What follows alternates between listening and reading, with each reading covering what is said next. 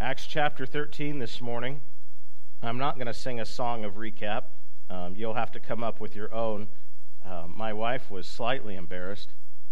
We had some visitors. The pastor from Lehigh Valley came in, but they came into Sunday school after I had explained why I was singing a song, but before I sang it. And so they just walked in on the middle of me singing Jingle Bells. And so she, in the middle of the song, felt compelled to turn around and say, "We don't do this every week, and last week was camp." And I guess that was a sufficient explanation.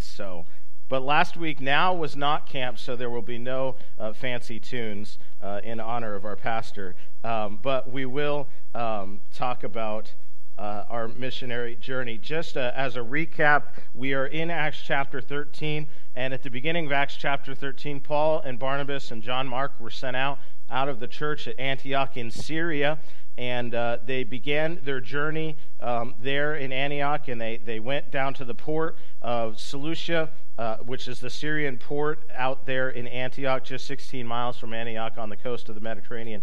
And they sailed to Cyprus, and they docked first at Salamis, which is in East Cyprus, and then they ventured across overland, 100 so miles across Cyprus, and ended up in Paphos.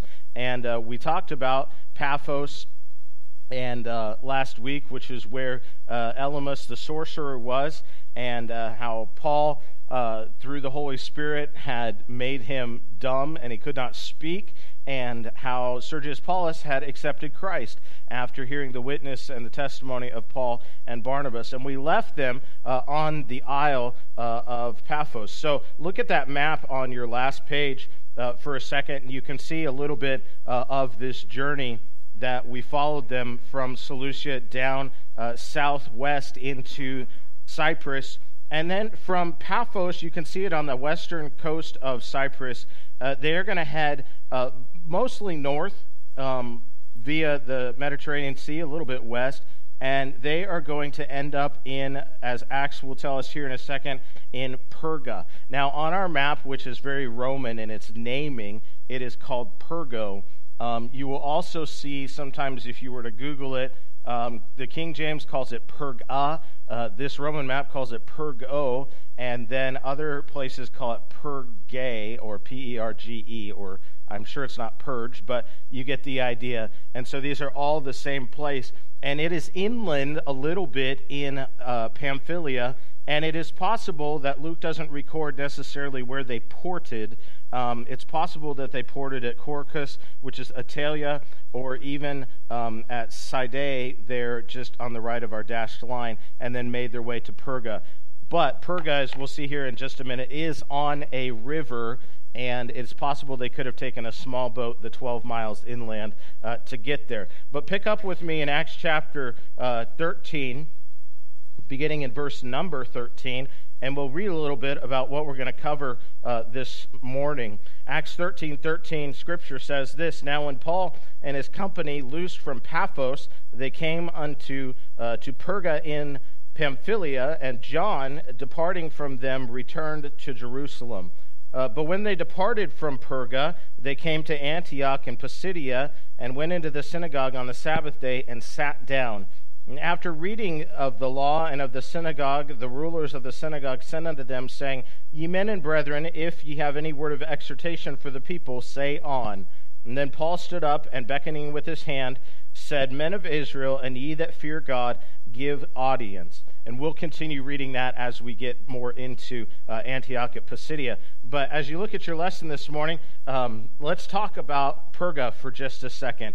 It's approximately 180 miles or so of a sail from the island of Cyprus on the western coast up to Pamphylia, this southern coast of Asia Minor. And it appears to be that Perga is a capital city of Pamphylia and Italia. You can see that seaport down there on the coast of Pamphylia.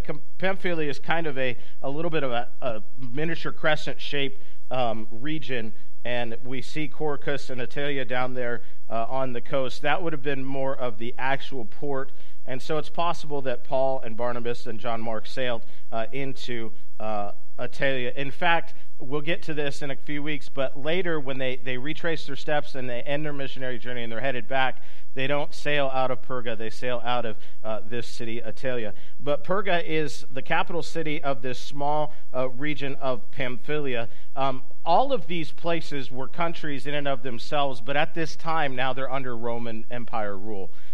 So these are more regions of the Roman Empire, but at one point they were independent countries, and of course, as you know, countries in that time, they were countries and they were ruled by all kinds of people. It was whoever was ruling at the time, right? Whoever was traipsing across, whether it was Assyria or Babylon or whoever it was, the Greeks, Alexander the Great in the 300 BC, or as you move into the 1st century BC, the Roman Empire begins to take over its dominance well into 300 AD. And so right at this time when we're looking at this map, we want to understand that it's under Roman rule. But Perga was a capital city of Pamphylia. It was located 12 miles inland on the Sestris River. You can see that on the map there. That Sestris River runs north out of Perga, right through the I and D of Pisidia, and it works its way up just a little bit northwest. It's not a very big river, but in ancient times, small boats from the sea might reach the city. So it's possible that they disembarked their larger vessel and got on a boat and sailed their way up to Perga. But nevertheless, they ended up in Perga, as Scripture tells us. Pamphylia, the region surrounding Perga, was a narrow strip of low-lying land between the base of the mountains and the sea. It was scarcely more than 20 miles long and half as wide, so 10 by 20 miles long. A high and imposing mountain range of the Taurus Mountains practically surrounds it upon three sides, isolating it from the rest of Asia Minor. And this is interesting to me. We're going to look at this in just a second. Several roads leading from the coast up the steep mountains to the interior existed in ancient times, the main being the Via Sebasta, or what we would know as the Imperial Road, which was built by the Romans. Let me explain that for just a second.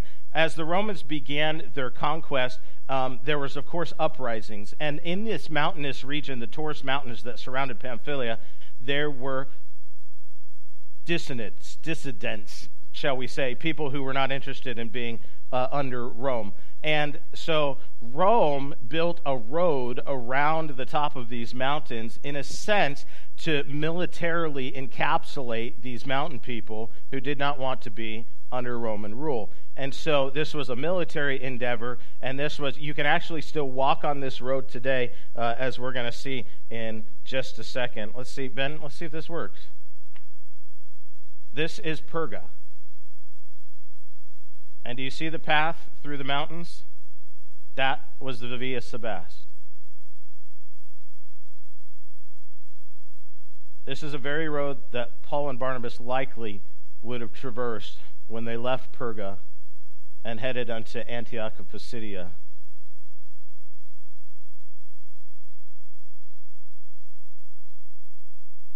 A typical Roman cobblestone stone road. And to me, as I saw this, the terrain was, I don't know if it was shocking, but it's not exactly what I had envisioned. I get so used to looking at a two-dimensional map that I fail to understand the topography. And really the thing that struck out to me was just how arduous this journey must have been, and the sacrifices that were involved in traveling the Via Sebasta to get to these cities. Later we'll see Iconium, which was also on the Via Sebasta. And so that gives you just a little idea of exactly what it looked like, what this journey was. We'll see it here in just a second. But the elevation change from Perga when he gets to Antioch and Pisidia. Antioch and Pisidia sits at 3,800 feet. So, I mean, that's a very significant pass, if you will. It's called Climax Pass here on the Via Sebasta. And it's just mind-boggling to me that they traversed this on foot, and they walked through this. It's a little bit akin to what we might say of Lewis and Clark and the journey west through the Oregon Trail through the Rockies, right, as we understand the wagon trains and things of that nature. And just the terrain that they traversed, and you saw the mountain goats just there, because those are the animals that could survive in this region. And that was the Via Sabas, the imperial road, which was built by the Romans. Something interesting about Perga, just by way of foundation, is it seems to have been built during the Seleucidan period or the 3rd century BC. At one point, it was a thriving metropolis, but it began to fall into decay during the 8th century AD. And it was the seat of local Asiatic goddess Leto, who corresponded to Artemis or Diana of the Ephesians. We're familiar with the temple to the goddess Diana, right? Well, here we have a representation, a historically known representation of the goddess Diana in Perga. And so all of that to say that as Paul was traveling these regions and traveling to these cities, he was, of course, dealing with cities steeped in idolatry. But there were also Jewish people there, and there were synagogues. And I don't know if there was specifically a synagogue in Perga, but we do know that he would come back and he would preach there. The ruins of Perga are now called Myrtana, and you can actually travel there, and you can see the ruins of Perga.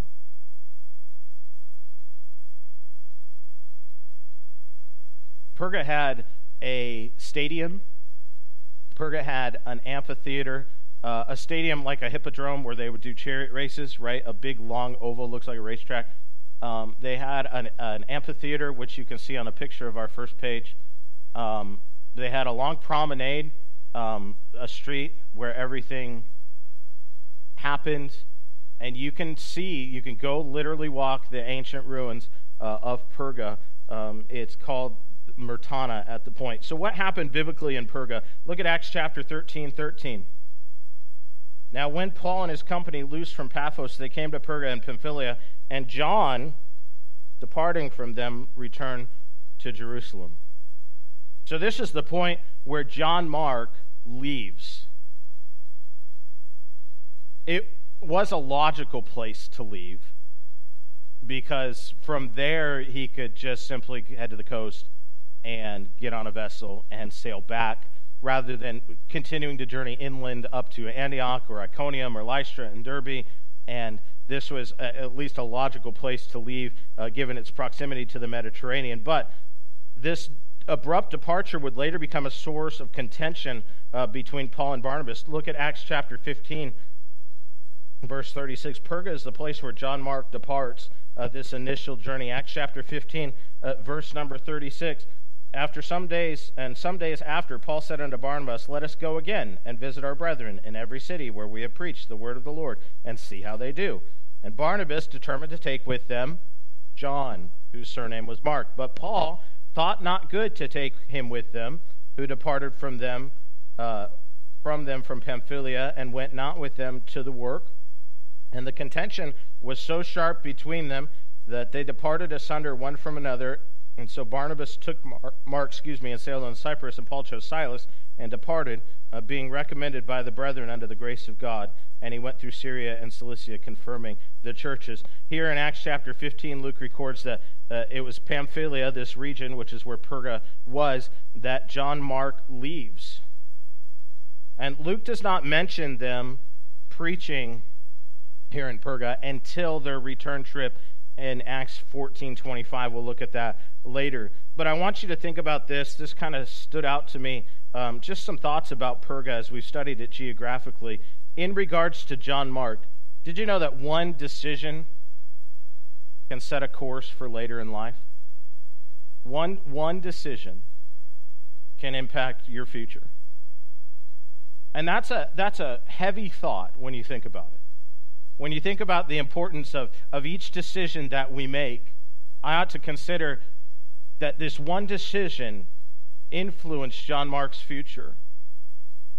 And it's with much prayer and seeking of the Lord that I ought to make important decisions in my life.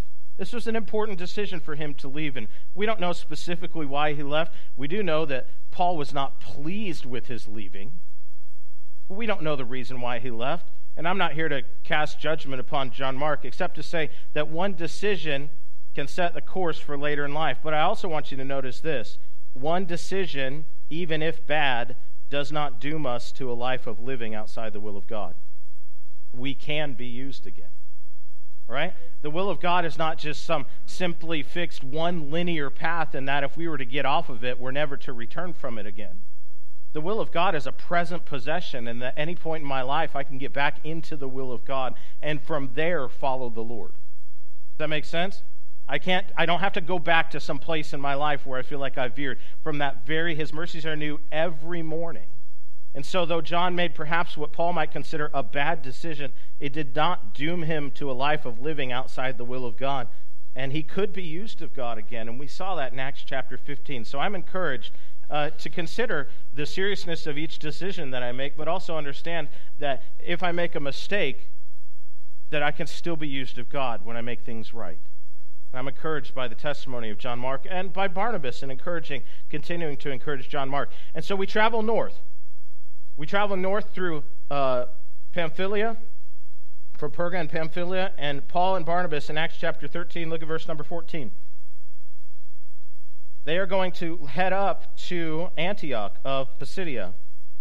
But when they had departed from Perga, they came to Antioch and Pisidia and went into the synagogue and on the Sabbath day and sat down. And after reading of the law and of the prophets, the rulers of the synagogue sent unto them, saying, Ye men and brethren, if you have any words of exhortation for the people, say on.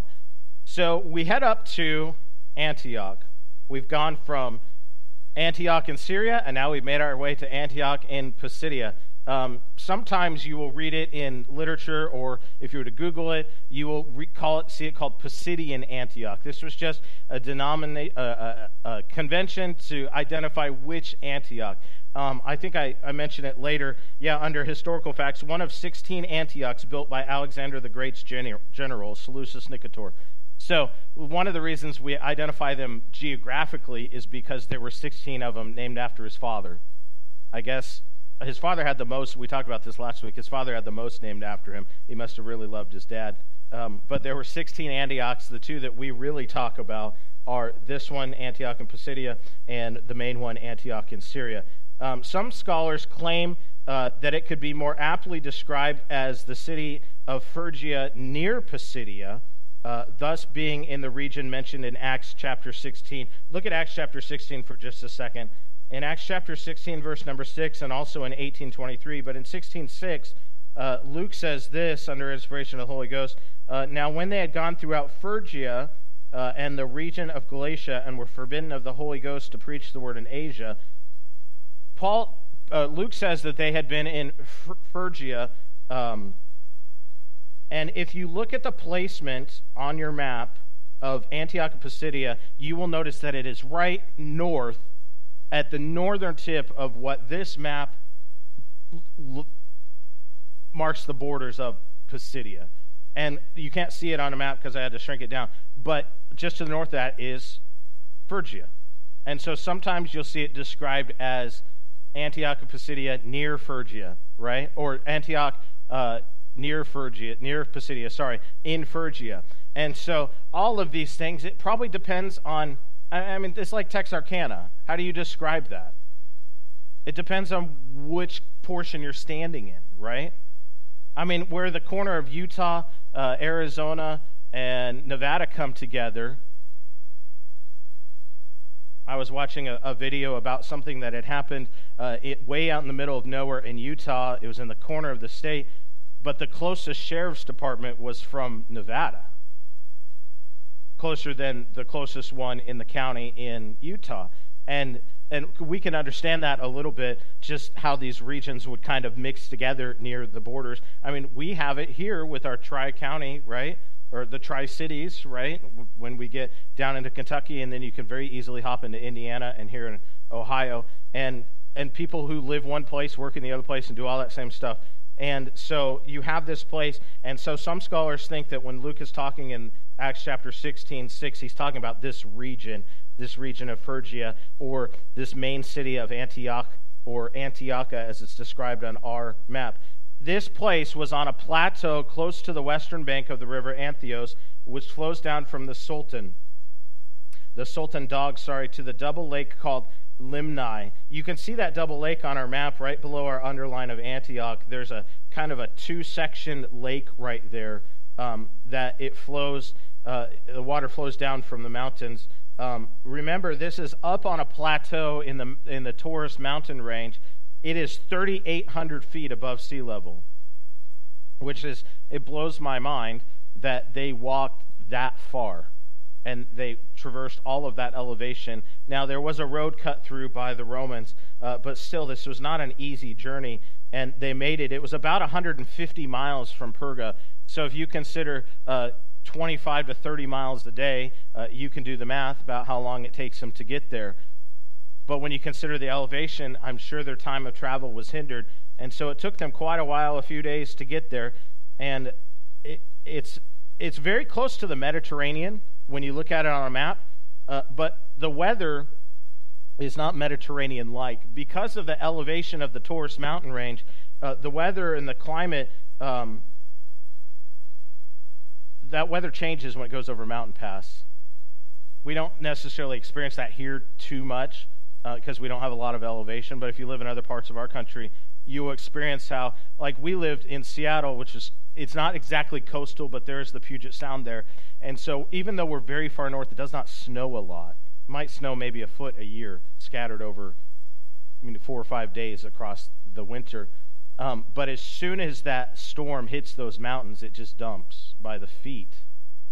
And so the mountain passes will really begin to change the geography and the climate there. But this was not a timberland mountain. They grew crops and plants, and the water was provided from the Sultan Mountains further to the north. When the city was in Roman rule, it was a very important colony. In fact, it rose to the position of a capital city, sometimes given the name Colonia Caesarea. It was centrally located on the Via Sabas. In fact, if you read about this imperial road, the Via Sabas was kind of centered on Antioch in Pisidia, and then it branched out from there. It branched east into Iconium, and then it worked its way over to Derbe, and then it branched to the west, headed more towards the Aegean Sea and more towards Rome. And then it would have branches that would work its way south down into Perga and get to the coast of the Mediterranean. So this was a major thoroughfare. In fact, it's estimated that at the time of first century Roman occupation, there were 100,000 people here in Antioch. This is a large place. And this is the place in which Paul goes to preach. I want you to keep that number in mind because I want to look at a few things as we wrap it up here. It did have a synagogue where Paul preached as we think about the Bible facts about Antioch. Now, we've talked about this. Paul went to all of these places, and he essentially traveled to all the places where all the dispersed Jews were. And as was his modus of operandi, he would go into the synagogue and he would preach. This place of Antioch Pisidia is only mentioned one time by direct name, but regionally perhaps a few times, as we mentioned earlier in Acts chapter 16 and Acts chapter 18. It does not have a huge continual role in the New Testament. We don't see Paul going back there specifically. We don't read about an epistle to the church at Antioch Pisidia, though there were believers there, as we're going to see in just a second. Let's look at Paul's message for just a second. We'll pause here in Antioch Pisidia and end our lesson for today. But let's look at Paul's message in Acts chapter 13. Look with me in verse number 16. Then Paul stood up and beckoning with his hand said, "Men of Israel, and ye that fear God, give audience." I want you to notice, first of all, the location of Paul's message. Where was he? Not just geographically, but where was he?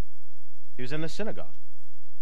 He was standing. They had just read the Torah, the books of the law. I actually read something interesting about that in my study for this, that Jews would have split up the readings of the Pentateuch, the 5 books of the law, in as many, some thought, as 54 sections, and they would read 2 per Sabbath to accomplish the reading of the Torah annually. And so wherever they happened to be in Scripture, they had finished their reading of the Torah in verse number 15. And the rulers of the synagogue, seeing these visitors, Paul and Barnabas, turned to them and said, if you have a word of exhortation from the people, say on. And that, it was amazing to me. Could you imagine some person coming in today that wasn't invited necessarily, that pastor didn't know, and he said, if any of the visitors want to stand up and speak, go ahead. Can you imagine that? We'd all be gripping the seat back, wondering what was happening, right? We'd be nervous. But what's amazing to me is that the very customs of the Jews, letting Jewish visitors share the news from afar, afforded these opportunities for Paul to preach. That was their custom. That's how they got their news. Jews who had traveled, Jews who had come from different places, they would come and they would meet on Sabbath and they would meet in the synagogue, and the leaders would say, well, share with us. I don't know what they were expecting. Maybe what the latest price of grain was back in who knows where. I don't know. But that's not what they got. They got the preaching of the Apostle Paul. But I thought the location and just how the Lord was working, even in just the very customs and just the very way that they were reared and trained and raised, he was using all of that for their good and for Paul to have opportunity. But you look at the listeners in verse number 16. Paul stood up and, beckoning with his hand, said, Men of Israel, and ye that fear God, give audience. There were both Jews, and we'll read later, as it says specifically at the end of his message, there were Gentiles present. I believe those were Gentiles who were proselytes, who were interested in the God of Israel, those that I think they could fall into that category of ye that fear God, and these were the audience of Paul's message. But then he gets into the crux of his message, sharing with them not about the ongoings of Jerusalem and not about whatever was happening in Antioch of Syria, but he shares with them his lesson. And Paul begins in verse number 17. Look at this. He says, The God of this people of Israel chose our fathers and exalted the people when they dwelt as strangers in the land of Egypt, and with an high arm he brought them out of it. And about the time of 40 years suffered he their manners in the wilderness. And when they had destroyed 7 nations in the land of Canaan, he divided their land to them by lot. And after that he had given unto them judges about the space of 450 years unto Samuel the prophet. And afterward they desired a king, and God gave unto them Saul the son of Cis, a man of the tribe of Benjamin, by the space of 40 years. And when they had removed him, he raised up unto them David to be their king, to whom also he gave the testimony, and said, I have found David the son of Jesse, a man after mine own heart, which shall fulfill all my will. Of this man's seed hath God, according to his promise, raised unto Israel a Savior, Jesus. Paul begins to take their very own history, even their own law that they had just read, to show God at work in their lives. He leads them from Egypt to Jesus. And we'll not read all the verses. You can go back and check that out. But he starts at Egypt, and then he mentions the promised land, and he brings them through Samuel and Saul and David. And then he gets into John the Baptist in verse number 24, when John had first preached before his coming the baptism of repentance to all the people of Israel. And as John fulfilled his course, he said, Whom think ye that I am? I am not he, but behold, there cometh one after me, whose shoes, his feet, I am not worthy to loose. He brings them up to the doorstep of Jesus, and then he lays it all out for them. Look at this in verse number 26. Paul lays out for them who Jesus is. Look at verse 26. He says, Men and brethren, children of the stock of Abraham. He's telling them how God has been at work in their lives this whole time, and he's bringing them to this place.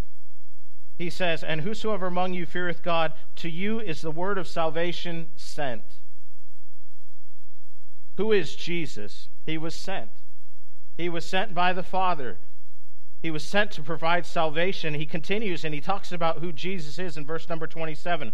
For they that dwell at Jerusalem and their rulers, because they knew him not, nor yet the voices of the prophets which are read every Sabbath day, they have fulfilled them in condemning him. And though they found no cause of death in him, yet desired they Pilate that he should be slain. And when they had fulfilled all that was written of him, they took him down from the tree and laid him in a sepulchre. Who is Jesus that Paul lays out for him? Not only was he sent, but he was sacrificed. He shares with them the death and the burial of Jesus. He brings them to this place where they understand exactly what had happened in Jerusalem. They were getting news from Jerusalem after all, and they were finding out about Jesus, who was sent by God, whom John the Baptist had proclaimed, their very own brother, a Jewish brother who had proclaimed that Jesus, there would one come after John, whose shoes John was not worthy to unloose, and that the Jews would condemn him and beg Pilate to crucify him. And so he tells them that Jesus was the one who was sacrificed. But then he tells them in verse number 30, he doesn't leave him in the grave. He says, But God raised him from the dead. And he was seen many days of them which came with him from Galilee to Jerusalem, who are his witnesses unto the people. He begins to explain that Jesus didn't just die and was buried, but he moves into the resurrection. Not only does he move into the resurrection, Paul shares a powerful truth with them. Remember why they were there in the synagogue? They were reading the Torah. They were reading the Old Testament law. They were reading the scriptures that they had been given unto their people. And Paul begins to share unto them in verses 33 and 34, he begins to share unto them prophecies concerning the Messiah. Prophecies that the very own esteemed King David had shared in the Psalms.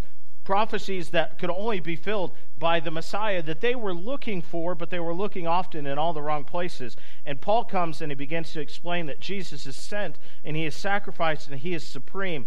But look where he ends up in verse number 38. Be it known unto you, therefore, men and brethren, that through this man is preached unto you, what does he say? The forgiveness of sins. And by him all that believe are justified from all things from which he could not be justified by the law of Moses. He talks about him being sent, the word of salvation. He talks about the sacrifice, the death, the burial. He talks about how supreme he is because of the resurrection, his fulfillment of the messianic prophecies. But he didn't leave them there. He gave them the most valuable piece of information that they could ever have. He says he's the Savior. All this law that you're worried about fulfilling, that you can't fulfill, he fulfilled it. So Paul's most powerful message that he shares in this place in Antioch of Pisidia, he shares with them who Jesus is. And then he shares one last word in verse number 40. He shares a prophecy shared by Habakkuk in Habakkuk 1:5, but in verse number 40 and 41, he says, beware, therefore, lest that come upon you which was spoken of in the prophets, behold, ye despisers, and wonder and perish. For I work a work in your days, a work which shall be in no wise, which ye shall in no wise believe, though a man declare it unto you. Paul leaves them, and this is the place that I ought to desire to leave people when I talk to them about Christ. Paul leaves them at a place of decision. I've told you who Jesus is. Now what are you going to do? Pastor's going to stand before congregation this morning, and you know he's going to share the gospel, and he's going to leave folks at a place of decision. This is who Jesus is. This is what he came to do. This is what he has done, and this is what he wants to do. What are you going to do? And that's the question that should burn on the hearts of all mankind. What will you do with Jesus? And then Paul continues. It's such a powerful message that the Jews come to him, or the Gentiles come to him and say, come back next week, preach it again, we'll bring more people. And it's amazing, you can read it in your own time. It says that almost the entire city came back to hear him. Now, how many people did they estimate were in the city of Antioch? Almost the entire city. Thousands upon thousands. We had major events in Cincinnati this last week. The Reds were sold out. Taylor Swift was in concert. FC Cincinnati was playing. There were thousands of people down there. That's how many people came to hear Paul share the next week. And the Jews got mad that all these people would come to hear Paul, and they ran him out of the city. Big surprise there. That's the mode for Paul's ministry. And he sends them on. But in spite of this, look at this, the very last thing we read in this passage. Verse number 51, they shook off the dust of their feet against them and came unto Iconium. So they left there and headed to Iconium, where we'll journey next week. And the disciples, were filled with joy and with the Holy Ghost. Some believed, some didn't. And those that didn't, they shook off the dust of their feet and they left and went on their journey. But those that were left were filled with joy and the Holy Ghost, because who Jesus is, sent, sacrifice supreme, and their Savior, produces joy to those that believe. What will you do?